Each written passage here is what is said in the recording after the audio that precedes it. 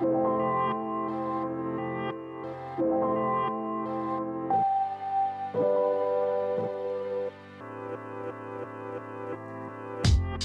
is up, my young and profiting family? Today we've got another Yap Classic for you guys, and we're pulling Britt Marin's episode on self-made entrepreneurship from the archives. Britt Marin is a venture capitalist, entrepreneur, and technologist. She's the co-founder and managing partner of Offline Ventures, which is an early-stage venture fund, and she's also the founder and CEO of the popular lifestyle brand Brit & Co. Britt recently launched Self-Made, an education platform for female entrepreneurs, as well as BFF, an open access community for women and non-binary people in Web3. Tune into this episode to learn how Britt broke into the tech industry and how she formed a relationship with Steve Jobs. We discuss creativity and how to become more creative. We get the 411 on how she raised capital to start Brit & Co. And we learn how Britt makes investment decisions as a venture capitalist. So let's get right into it. Here's my conversation with Britt Marin. Hi, thanks for having me.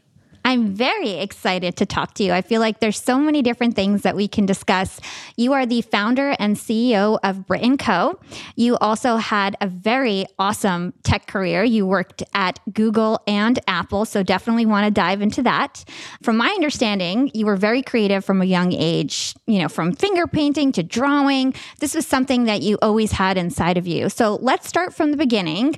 What were you like as a child, and how did you kind of hone this creativity at such a young age? Oh, like the very beginning. Okay.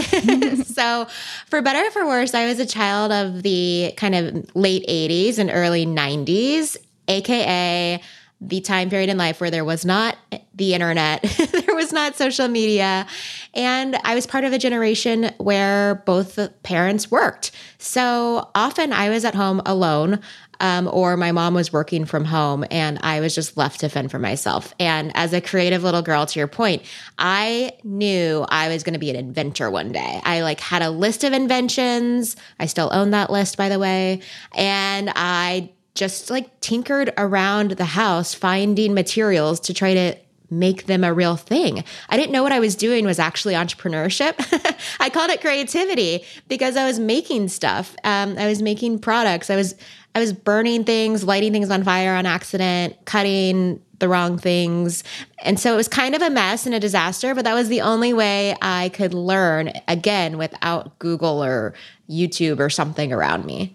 Yeah, that's really cool. And I know I've heard you say in the past that making and the act of actually making something can help us rediscover our creativity. Because when we're younger, we are kind of fearless when it comes to trying something new and getting creative. But then as we get older, we kind of shy away from being creative. So can you talk to us about that? Yeah, it's really interesting because we did an experiment a few years ago where we surveyed a bunch of 5 to 7-year-olds and we asked them, do you think you're creative? And as you can imagine, almost all of them said, yeah, for sure. Of course, I'm the most creative person in the world. Super ego about their creativity. Then we interviewed a bunch of 25 to 35-year-olds and asked them if they felt they were creative. And as you can imagine, the majority said, no, I am not creative. Oh, that's not me. I'm not an artist. For some reason, everyone kept referring to it as being an artist instead of just a trait of humanity. And so we realized that something happens between 5 and 25 or 35. And I think it's middle school. Middle school is to blame for everything in life. But no, I think it's actually when we start feeling judged about our creative skills. And that can come with grades, when you get graded in art class, which is sort of counterintuitive, or when we start to become really afraid and insecure of what our peers think about us when we're showing things to them that feel really vulnerable as teenagers. But the fascinating thing is that oftentimes, specifically for women, when we studied creativity as adults, the only time it did come back in a really statistically meaningful way was around the time of getting married. And we explored this for a little bit, and we realized that with the rage of do-it-yourself weddings and Pinterest and all of these things, women in particular felt like there was a creative moment that was happening that they wanted to put their twist on to make it more themselves. And that like reinvigorated their little child inside of them. And it many times encouraged them to be more creative as adults on an ongoing basis. So I thought that was a really fascinating study that we've done. And then the other thing to note is that Halloween, of course, is the one day a year where every single person, well, not everyone, but like 98% feel creative and feel like it's okay to break the rules and play and experiment without the judgment that comes of being silly. So I do think so much of it is just about adult insecurity at the end of the day. Yeah. Wow, that's so interesting. And, you know, I've always considered myself to be like a very, very creative person. Like I always had like these natural design abilities. And even when I was in jobs in corporate where I wasn't a designer, I was like very strategic in kind of a higher level role, I found my creativity to be like a huge asset because when I was doing presentations, I could make them very visual and even my spreadsheets were really easy to understand and things like that. So talk to us about the scope of creativity and like your definition of creativity, because I don't think it's just art, right? And can working on these DIY projects like help, you know, you in your corporate career or your professional job as well? You know, it's so funny. That's exactly right. Everyone thinks that when I say creativity, I mean like glue and ribbon, and like crafts. And even the word craft is like so overplayed. It means like popsicle sticks and like kindergarten. But when I say the word like craftsmanship, that provokes something more sophisticated. Or to your point, DIY even has a crafty tone, but like when you're doing something yourself, it's like do it yourself, right? Like it's like I can go make dinner for myself. I can put on makeup by myself. I think creativity is this horizontal layer across everything we do in life, right? And literally you're making probably 10 to 20 creative choices every day minimum, just because you're picking out what you're wearing. You're deciding if it matches. You know, if you're a woman, maybe you're putting on makeup, you're doing gradients with your eyeshadow. You know, you're blending, you're contouring, you're literally doing artistic things to your face and your hair. You know, you're deciding what to make for dinner. You're maybe decorating or organizing your home. You're being creative and problem solving at work, to your point. And so I definitely think creativity is an asset no matter what. But the problem is it's like a muscle. You have to work it out. You have to explore that side of yourself, even when you're not working and problem solving. And to me, even 30 minutes a week, literally like exercising, whatever, pick a creative thing, cooking, painting, photography, it doesn't matter. Just do it and understand how it feels to get into that flow state. Because at the end of the day, there's also been a lot of studies about creativity as an antidote to anxiety, depression, you know, all of these mental health issues, because it does put you into a meditative flow. And you don't have to Instagram it. You don't have to show it to anybody. It can just be for you. It can be messy. And isn't that such an amazing analogy for business and for life? Like it can be messy. You can try, you can play. You don't even have to put it out there at first, but like explore it for yourself and see what comes from that. Yeah, I love that. And it doesn't need to like make money or do anything fancy. It can just be for you. And it's for men and women too. Like men can be creative as well. And I think even there's a lot of men out there who think that crafts and creativity is kind of for women. And I think that there's plenty of things that men can do that are creative, right? Oh my gosh. I mean, I'm married to a man who might not call himself a creative actually, but like he's an amazing photographer. He is an incredible like architect, designer, thinker. Literally, he studies real estate. He's on the board of Dwell. He also plays Legos with my boys every day, and they're building from scratch. They're not following the guidebook. They're just like making houses, making battleships. Like that is creativity too. And like, it's so fun. It's so fun to let that side of you go and just explore and see where it takes you. So men can totally be creative. Yeah, I love that. So let's talk about all of your success. Like you are an extremely successful young woman. You're only 35 years old. You're the CEO of a company that a lot of people know about. You're an investor in multiple different companies. You've been on the under 30 list twice. Like you are very, very successful. And when I looked at your childhood, it's not the typical childhood that I've seen with all the different successful people that have been on my show. Usually I get the underdogs. They were picked on at school. They were nerds with no friends, or, they never got any opportunities. But then I look at your profile and, straight A's, captain of the, soccer team, class president, spelling bee champ, you name it. You seem to have been crushing it your whole life. So I want to know, are we just seeing the highlight reel of your life? Did you have any challenges growing up? And how do you stay motivated if you had a very easy childhood? How does that keep you motivated knowing that you had it so easy, or is there something we're missing? Oh, well, thank you for insinuating that it was easy. I'm like, I've been in years of therapy. I can tell you all about my childhood. No, but for real, we were very middle class. I remember when it was really difficult for my mom to write me a $20 check for a field trip. Like, we didn't have that much money in the bank. My mom was and is a court reporter. My dad, when I was born, was a restaurant manager and then later turned car salesman. Like, no one had really gone to college in my whole family. My dad put himself through community college later when I was like 7. So I didn't grow up with like the college educated, super successful working class family. These were people that were just like trying to make it and get by. And my mom suffered from debilitating depression when I was in first grade all the way till like 6th or 7th grade. And ever since then, she's still had it on and off.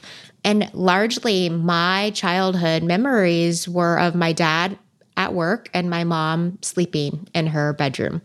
And I think that I became so fascinated with creativity and invention and DIY, do it myself, because that was my only option. I had to figure things out for myself to survive, literally. I had to learn to cook for myself. I did my laundry when I was 8. I had to go seek other people's approval, like teachers and coaches, because I didn't feel like I was getting that at home. And I've talked to my mom about this at this point. But it also encouraged me to never want to be like that. My mom was a very negative person during those times. She definitely didn't think she was smart enough, pretty enough, good enough at anything in life. She was not ambitious at all. She did not want to change her life to do anything different or new. And I think I pushed against that so hard, that not only did I throw myself into being the most ambitious go-getter person in the world, but I truly believe every woman can be that as well. And it's become my mission in life to like pull women along with me and push them off the edge when they're scared and push them to do things that are really, really uncomfortable for them because I know they can.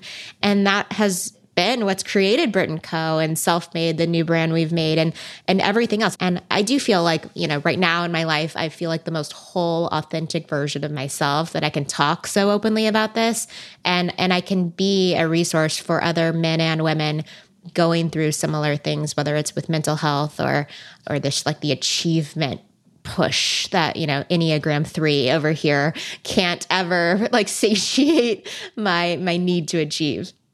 Very cool. So you ended up going to the University of Texas, right? And you wanted to go there because you knew you would graduate early and then head out to Silicon Valley when you were, I think, 20 years old, right? So talk to us about that. Talk to us about that move to Silicon Valley. I think your first job was Apple. Tell us about that story.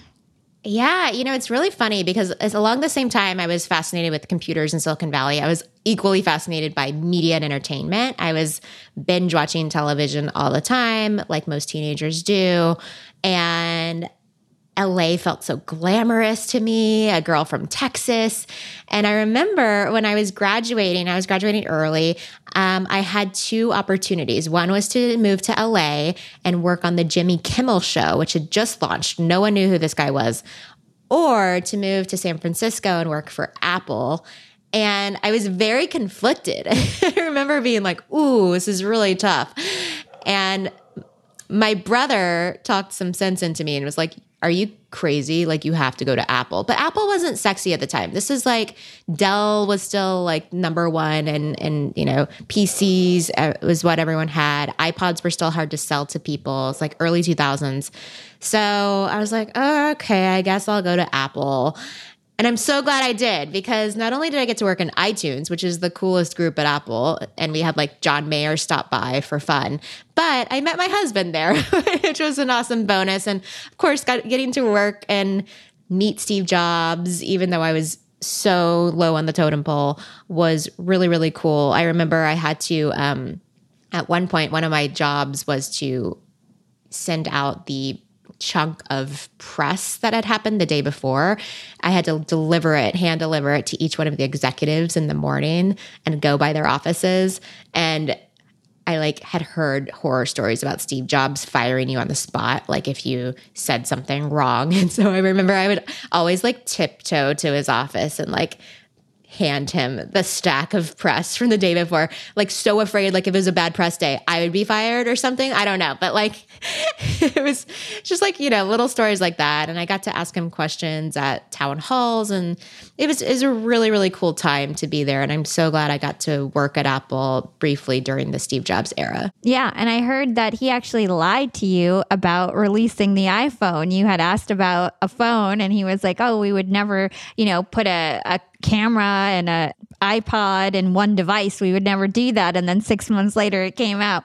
Tell us about that story, and tell us about it's crazy that you actually met Steve Jobs. Not many people can say that. So tell us about how he was as a leader as well. Yeah, like I said, I was so scared of him because we all passed around these horror stories. But, I was also the like go-getter, maybe naive, early 20-something-year-old that like, if there was an opportunity at a town hall to ask a question, I wasn't going to let that chance slip. And so I raised my hand. There had been all these rumors about an iPhone. And I said, hey, like there's rumors we're making a phone. Is this true? And he said, yeah, exactly what he said. He was like, well, let me tell you something. When you put a camera, an iPod, and a telephone into one device, no way can you keep the quality as high as possible on each one of those three things. Like something has to give. So like, do you think we would really do that? And then 6 months later, it's like literally meet the iPhone. It's like the, keynote presentation that changed the world. Like he would always answer things in a roundabout way where he wasn't saying yes or no, but he was like painting a picture of like why or why not we would do things. I learned a lot. And now actually my partner in the venture firm I'm working on literally reported to Steve Jobs for 28 years. So I'm getting way more intel on Steve and his life and what he was like as a boss through my new partner, James. Let's hold that thought and take a quick break with our sponsors. Young and Profiters, they may call me the podcast princess, but I'm also the LinkedIn queen. I've been a LinkedIn influencer for 6 years now, and I teach one of the most popular courses about LinkedIn. And I love to teach sales on LinkedIn because when it comes to B2B sales, LinkedIn has got that on lock. LinkedIn is where all the decision makers are hanging out. There are 180 million senior level decision makers on LinkedIn and 10 million C-suite decision makers. These people are on LinkedIn and they're in the mode to buy. They're using LinkedIn for their buying journey to research vendors or sales reps that they might work with, to look up how to solve their problems, to learn from industry thought leaders. They are in the mode to buy, whereas on other platforms, they're in the mode to be entertained. You want to get them in the right mindset. You want to cut through the noise with LinkedIn ads. In fact, 79% of B2B marketers rate LinkedIn as their top channel for paid media. And LinkedIn has the best targeting because they've got all these different inputs. People are putting their resume basically up on there. And so there's so many keywords that they can use to target the right decision makers so they can hear about how you solve their problems. And I've got a special gift for all you young and profiters who want to try LinkedIn ads. You can get a $100 credit. LinkedIn was super generous. If you want to make B2B marketing everything it can be and get a $100 credit on your next campaign, go to linkedin.com/YAP, Y-A-P. Again, if you want to claim your credit, go to linkedin.com/YAP. Terms and conditions apply. Really cool. And so you also worked at Google. So you worked at two massive tech giants. Now you have your own company. What are some things that you kind of took from each company? Because now I'm a new entrepreneur. I worked at Hewlett Packard. I worked at Disney Streaming and other places. And I find myself like taking values and kind of culture bits from each company. What have you brought to Brit & Co from these two companies? Yeah, they both are so different, but I'm so glad I got to see both of them. So at Apple, designers are the gods. Everything hinges on quality and design, right? And it's also a super secretive culture. And marketing is everything. Like if you are an epic marketer, you know how to write copy, tell a story, the iPod ads that are so infamous, that is everything.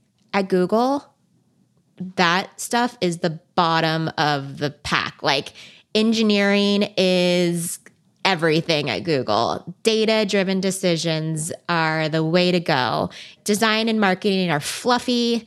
They won't actually change a user's perception, and of course I'm overstating some of this, but like totally different cultures. And also at Google, we literally had an internal wiki where you could search what any project is, who's working on it, when it's going to be launched, like see all the mocks, the screenshots, and no one really leaked it. It was actually like pretty secure. We didn't really have leaks that much. So I think it's interesting how you can build totally different types of cultures, but still create incredible brands that could change the world.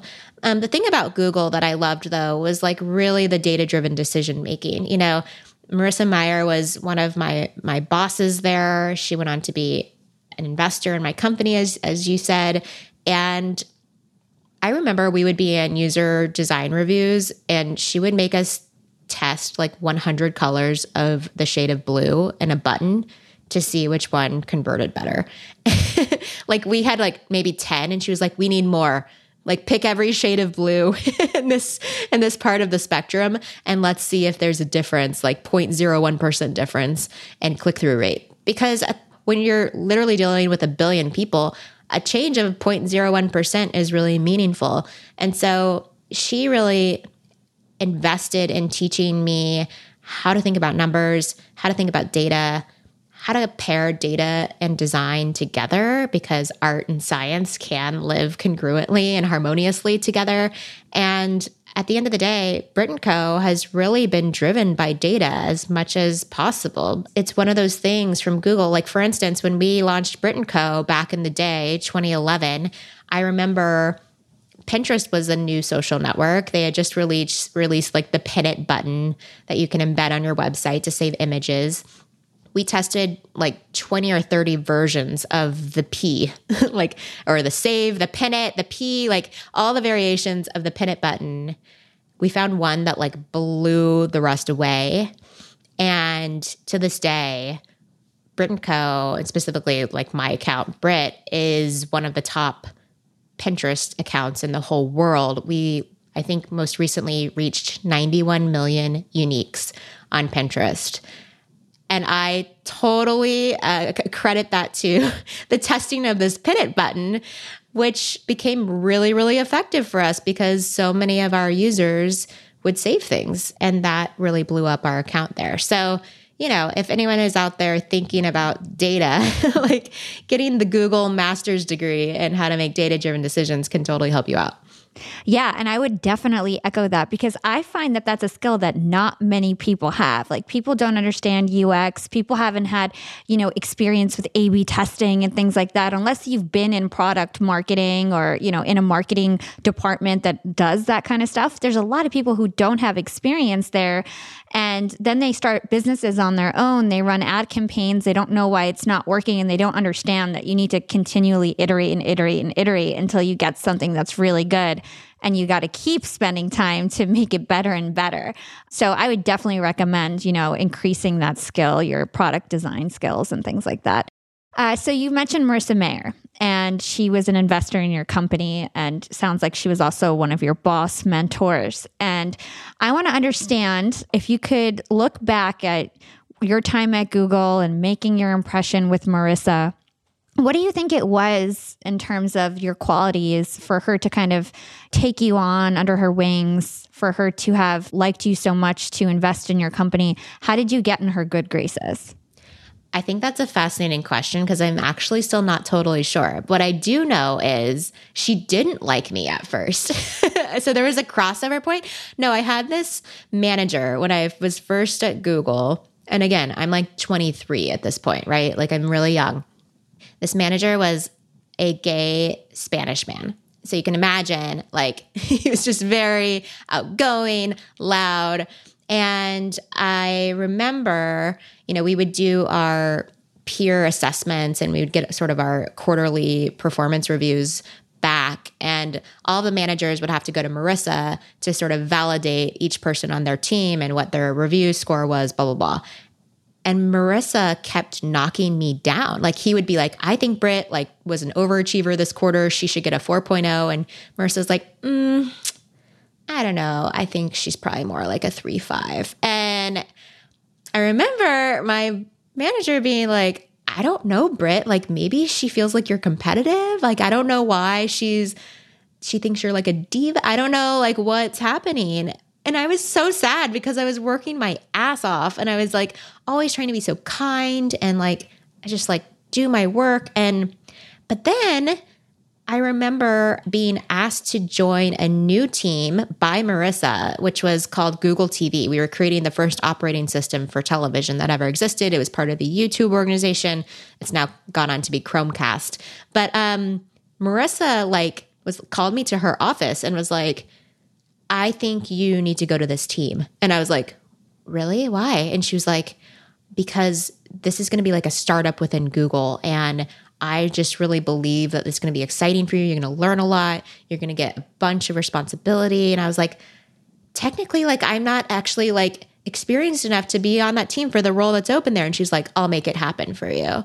And I was just like, when in this like life cycle of knowing Marissa did she suddenly decide she liked me? Because whatever, but I'll take it. And so I went to the team. I launched Google TV. It was awesome. I managed a $50 million budget when I was 25, which is totally insane. And ever since then, she's been really supportive of me and everything I've tried to do. And so I don't know, but that's a good mystery to figure out. Well, if I could, from an outside perspective, it sounded like you were always willing to raise your hand, whether you were at the town hall, willing to raise your hand and ask a question, because a lot of people are shy to do that. And that's really how you get attention of like the CEO and people you don't have access to, right? He probably started to recognize you as the girl who always asked a question.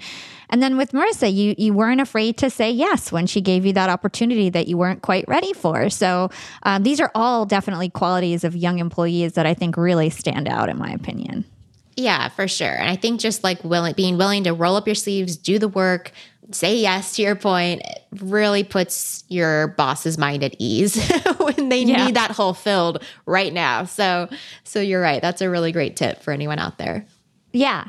So let's talk about Britt & Co. At what point did you decide you were going to go off as an entrepreneur? You started really young. How did you get the motivation to do that, the courage, the confidence to just go out on your own? How did that come about?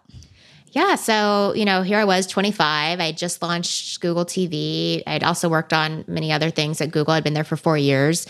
And I felt like I was repeating patterns. I was literally, nothing felt that challenging anymore. I mean, it was challenging, but I was doing the same thing. I was launching a new thing. I knew how to launch something. And at Google also, if you put a link on the Google homepage, you're gonna work destined to get a successful launch. So I was like, how does this work for when you don't have a billion people following you, And I noticed at Google and YouTube how to search queries, how to blink, were always the most popular every year. They actually tended to skew female more than male. And as a 20-something-year-old female, I was not very impressed by the search results behind them. They were pretty boring, not exciting, not informative. So I was like, I love creative stuff. I would really want to learn how to do things too, but I wouldn't turn to any of these search results to teach me. And I was like, oh my God, should I be the teacher? And I remember, I was getting ready to get married. I was in the same state I told you about earlier, which was like, I was thinking of all these creative ideas for my wedding and I wanted to make them all to add a personal twist. And I really wanted other women to learn how to do this too. Pinterest had just launched. I was putting everything on my blog, and on Pinterest, I was developing a little following for my little creative side projects. And I was just like, oh, I feel like this is what I'm supposed to do. But I didn't feel like it was a real business. I was like, this is just a blog. It's not like, this isn't a business. And so instead I was like, well, I actually really care about health and fitness. There's like a body analytics company I really want to start too. And I got a co-founder. It was a female engineer. We were building an alpha. I had left Google. I decided, I had 6 months of savings in my bank account. And if I couldn't get something working in 6 months, I would just go back to Google or get a new job somewhere else. Like I felt confident enough in myself that I could get another 9 to 5 if things fell apart. But I had 6 months to go prove myself to the world. And I did have this crazy impasse where I was working on this health company. We were about to go raise money. We were building a pitch deck, but I was obsessed with this creative part of my life and like teaching women how to do things. And my husband and one of my best friends sat me down one day and were like, Britt, you are destined to do this. Like you champion women. This has always been part of you. You've literally been creative since you were a little girl. You light up when you talk about this, the health and fitness, like analytics stuff. Cool. Maybe that's $1 billion company. Maybe you can have a really great outcome. But are you really going to love doing that every day when you wake up for the next 10 years? And I was like, what? And so much of the decision was actually like me believing enough in myself to do something without a co-founder at first. Like it's really scary to start alone. I had the co-founder at this like health startup I was working on. But I was like, they're right. And I broke up with my co-founder. I was literally like, it's not you, it's me. The same excuse you would use in dating. And off I went to start Brit & Co. And I put my name in it because at the time, social media was just blowing up and everyone that was a brand was a human. And it felt way more authentic and personable to be a real person behind the brand, kind of like back in the day. To your point, Disney, Hershey's, Porsche, Rockefeller, Walmart, they were all real people. And that gave you an element of trust in the brand that they built. So you launched Brit & Co. I can't believe you didn't start it really as a side hustle, that you just went cold turkey, because we have opposite stories. I did Yap Media as a side hustle, did it completely while working full time. And then once it was like totally risk-free, I left the mothership. So we did that totally oppositely. It could also be, there's such different, markets now. I did it during COVID. You did it a long time ago. Maybe it wasn't that crazy of a market at the time. So different scenarios. You're very successful, so it worked out for you. What was the tipping point with Brit & Co? Like, at what point did you feel like, wow, like this is really going to be a thing. This is going to be really successful. At what point did you start realizing that you had created a movement and that you were going to get a lot of notoriety from this? At what point did you realize that? I think there were a lot of micro moments along the way. Even just raising our first round of funding, which was $1 million, felt like a huge achievement. Like, oh my God, we had enough traffic and enough revenue for huge venture capitalists to invest in us. Like, that was scary, but awesome. And then we did it again with the Series A, and we did it again with the Series B. And between the Series B and Series C, which was probably like 2015 to 2017, was like, those years I just remember were like so wild and amazing. That those years were probably the time period that answer your question. Like, we were launching products in Target stores nationwide. We have 15,000 people coming out to our events. We peaked at 15 million uniques a month on our website. There's press all the time. I was on TV all the time. And, it was just like so much was going on and it was awesome.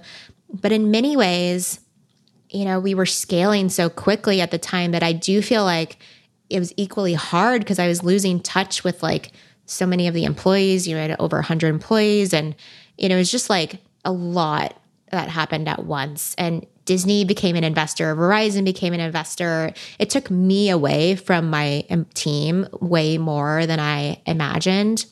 And after the election in 2016 and Facebook started changing all their algorithms and like the media world of digital media started getting crazy. If you look at like BuzzFeed and Vox and like everybody has had like an enormous amount of struggle over the past few years because all these changing algorithms just like change traffic like so wildly. And so the last few years have been super difficult just because we live in a social media world now, whereas those years building up from 2011 to 2017, yes, like Facebook was a thing, but like it wasn't so fragmented. It was like Google, Facebook, Pinterest, our three social media our sources of traffic. And so it's been more challenging, but also more rewarding because so many publishers have started moving into direct to consumer revenue rather than relying on advertising as our main revenue source. And that's been so liberating for me because at the end of the day, like I get to spend more of my time with our users instead of like flying all over the country talking to CMOs and,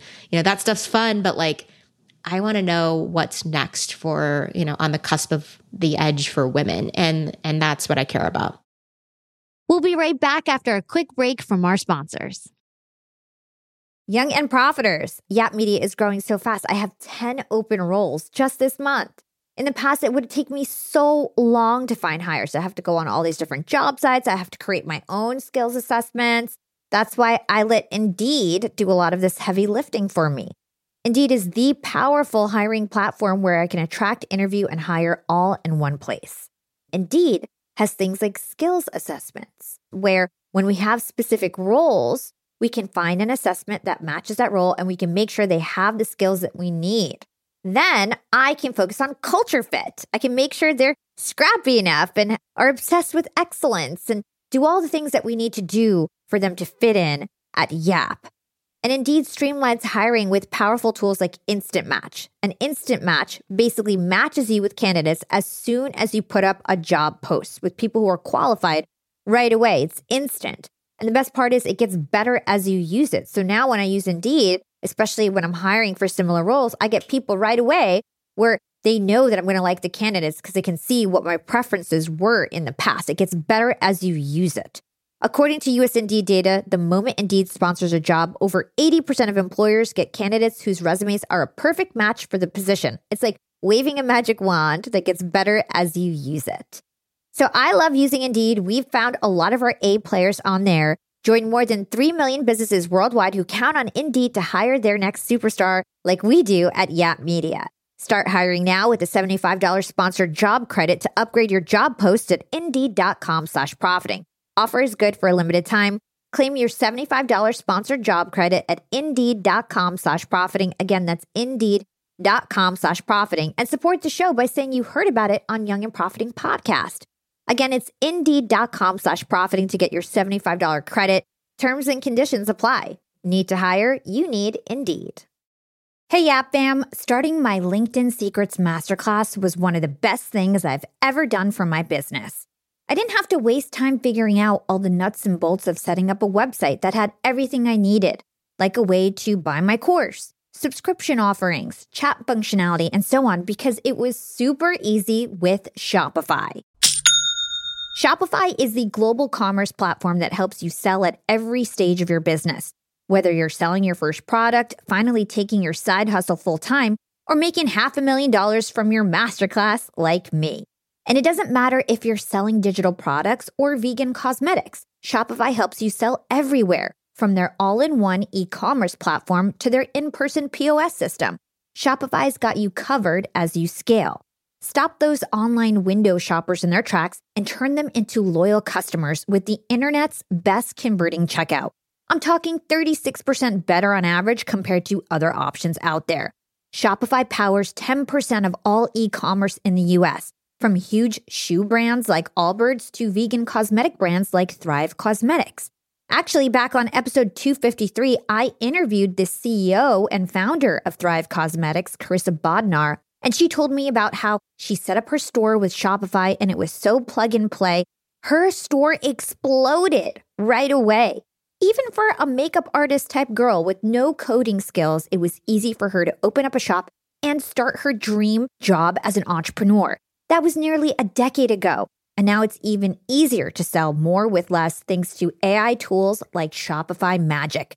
And you never have to worry about figuring it out on your own. Shopify's award-winning help is there to support your success every step of the way, so you can focus on the important stuff, the stuff you like to do. Because businesses that grow, grow with Shopify. Sign up for a $1 per month trial period at shopify.com/profiting, and that's all lowercase. If you want to start that side hustle you've always dreamed of, if you want to start that business you can't stop thinking about, if you have a great idea, what are you waiting for? Start your store on Shopify. Go to shopify.com/profiting now to grow your business no matter what stage you're in. Again, that's shopify.com/profiting. Shopify.com/profiting for a $1 per month trial period. Again, that's shopify.com/profiting.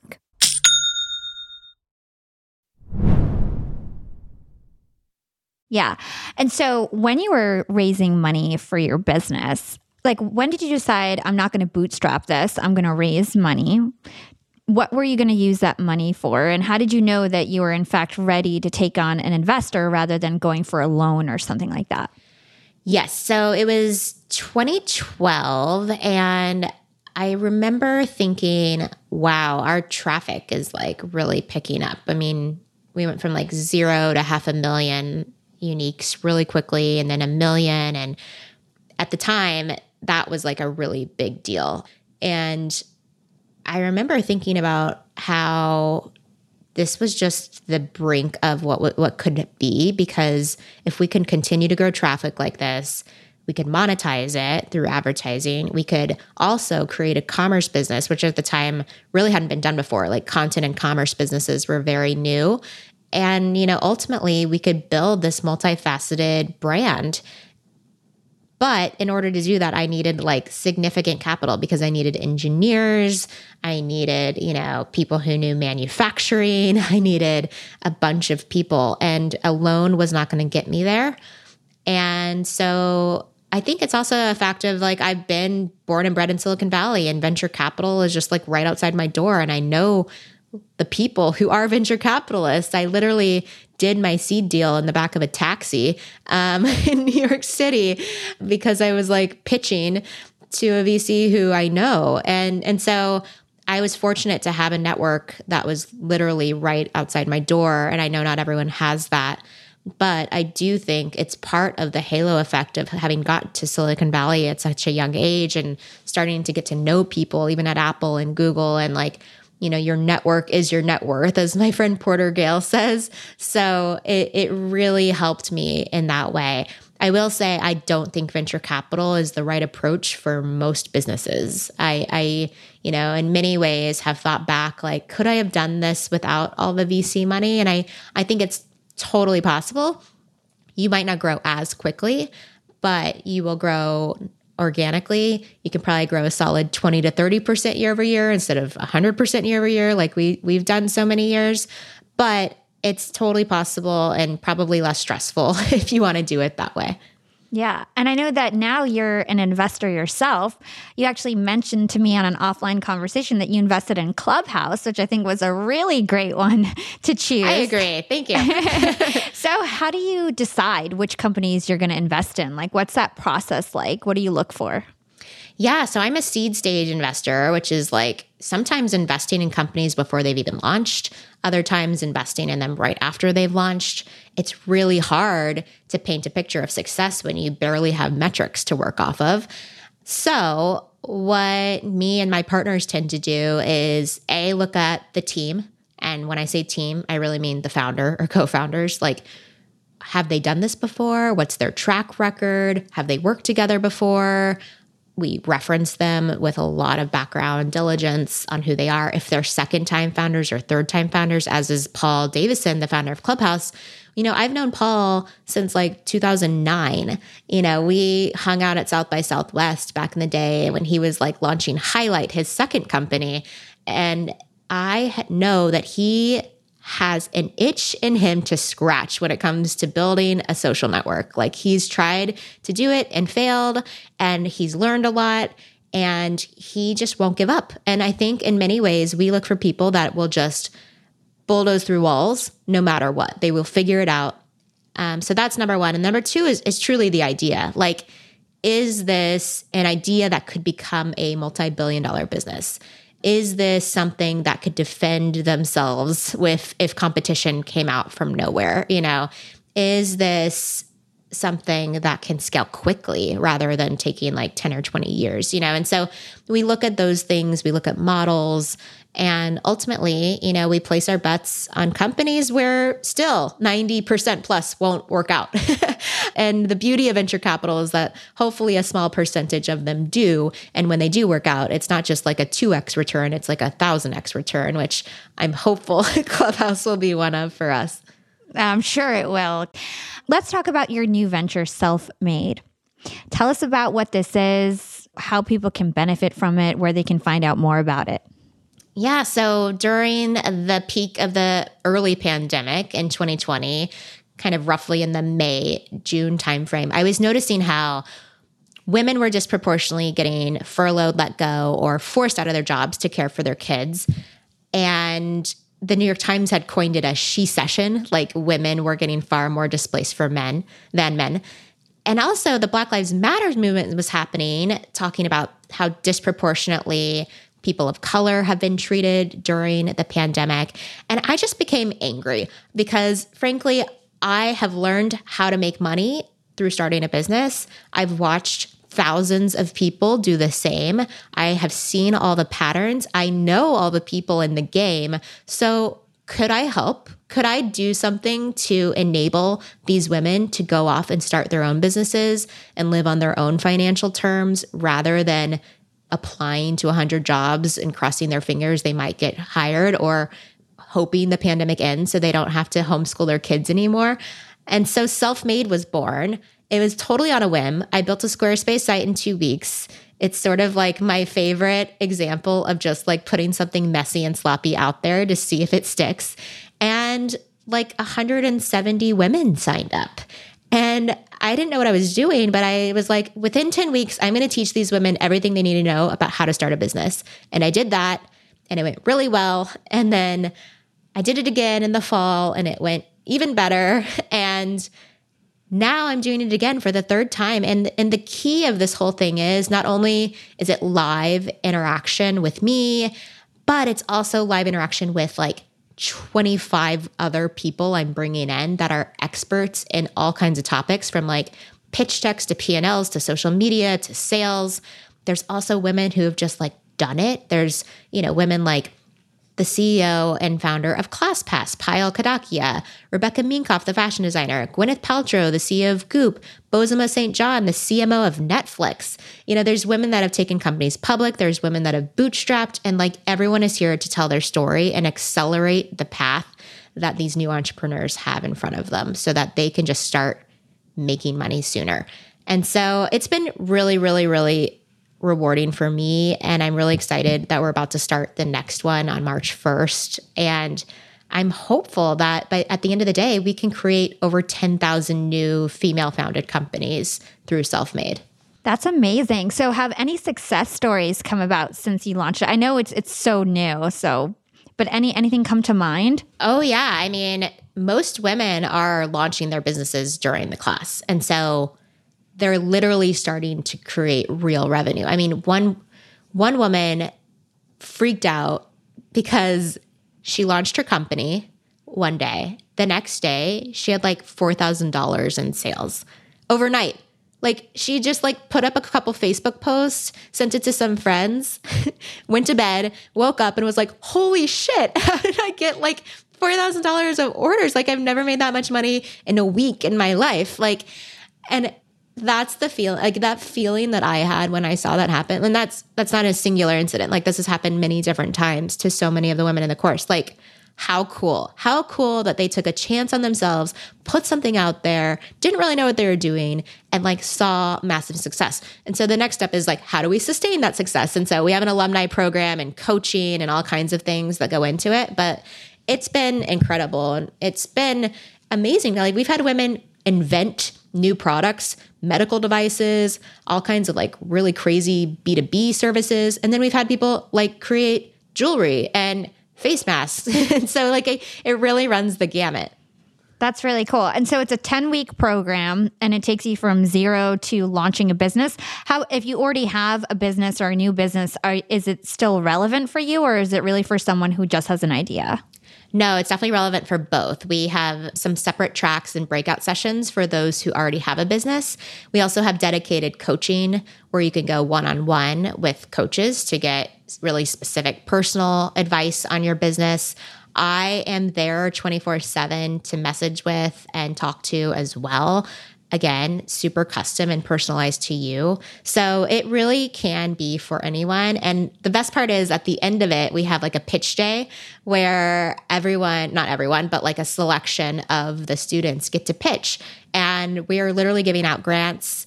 My dream is also to have a venture track for like a venture style company where we can literally invest on the spot, Shark Tank style.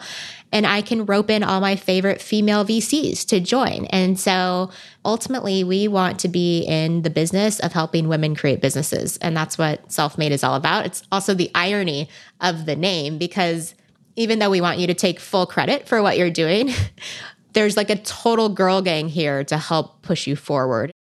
Yeah, I love the mission. I see you beaming when you're talking about it. Like, you seem so passionate about it. And honestly, for everybody out there listening, I think going through a reputable coaching program like this can replace the need to like go get an MBA. Like, literally, I really do feel like this is the future of that type of education. For sure. It's also like $250,000 to get an MBA. I know. Way I less know. than that to go through Self-Made. Yeah, exactly. It's a great other option. Okay, so you're very, very accomplished, as we said. You're just 35 years old. You have an incredible company. Now you're launching a new venture called Self-Made. The last question I ask all my guests on the show is, what is your secret to profiting in life? My secret to profiting in life is to become incredibly aware of what fills me with energy rather than takes it from me. And I think this is a pattern that a lot of people get into where they're habitually doing the same thing every day. And that could be in work or in your home life. And if you chronicle all of the things that you're doing, I bet you more than 50% of them are energy draining, not energy giving. And so the question becomes, how do you either delegate the energy draining stuff or, make that sub 10% and fill your days and fill your life with the things that are energy giving to you? Because life is short and we don't have time to spend wasting our energy. We should be filling our energy, and therefore it becomes contagious to others. And if we're all doing that, how much better of a world could we create? I love that. That's beautiful. And where can our listeners go to learn more about you and everything that you do? Oh my gosh. Well, I'm at Brit on basically every social network. At Brit & Co. is the company. And my new venture is Self-Made. Try selfmade.com. Awesome. And I'll definitely put the links for all of that in my show notes. Brit, it was so lovely to talk to you. It was a wonderful conversation. Thank you so much. Thanks for having me. Thanks, everyone.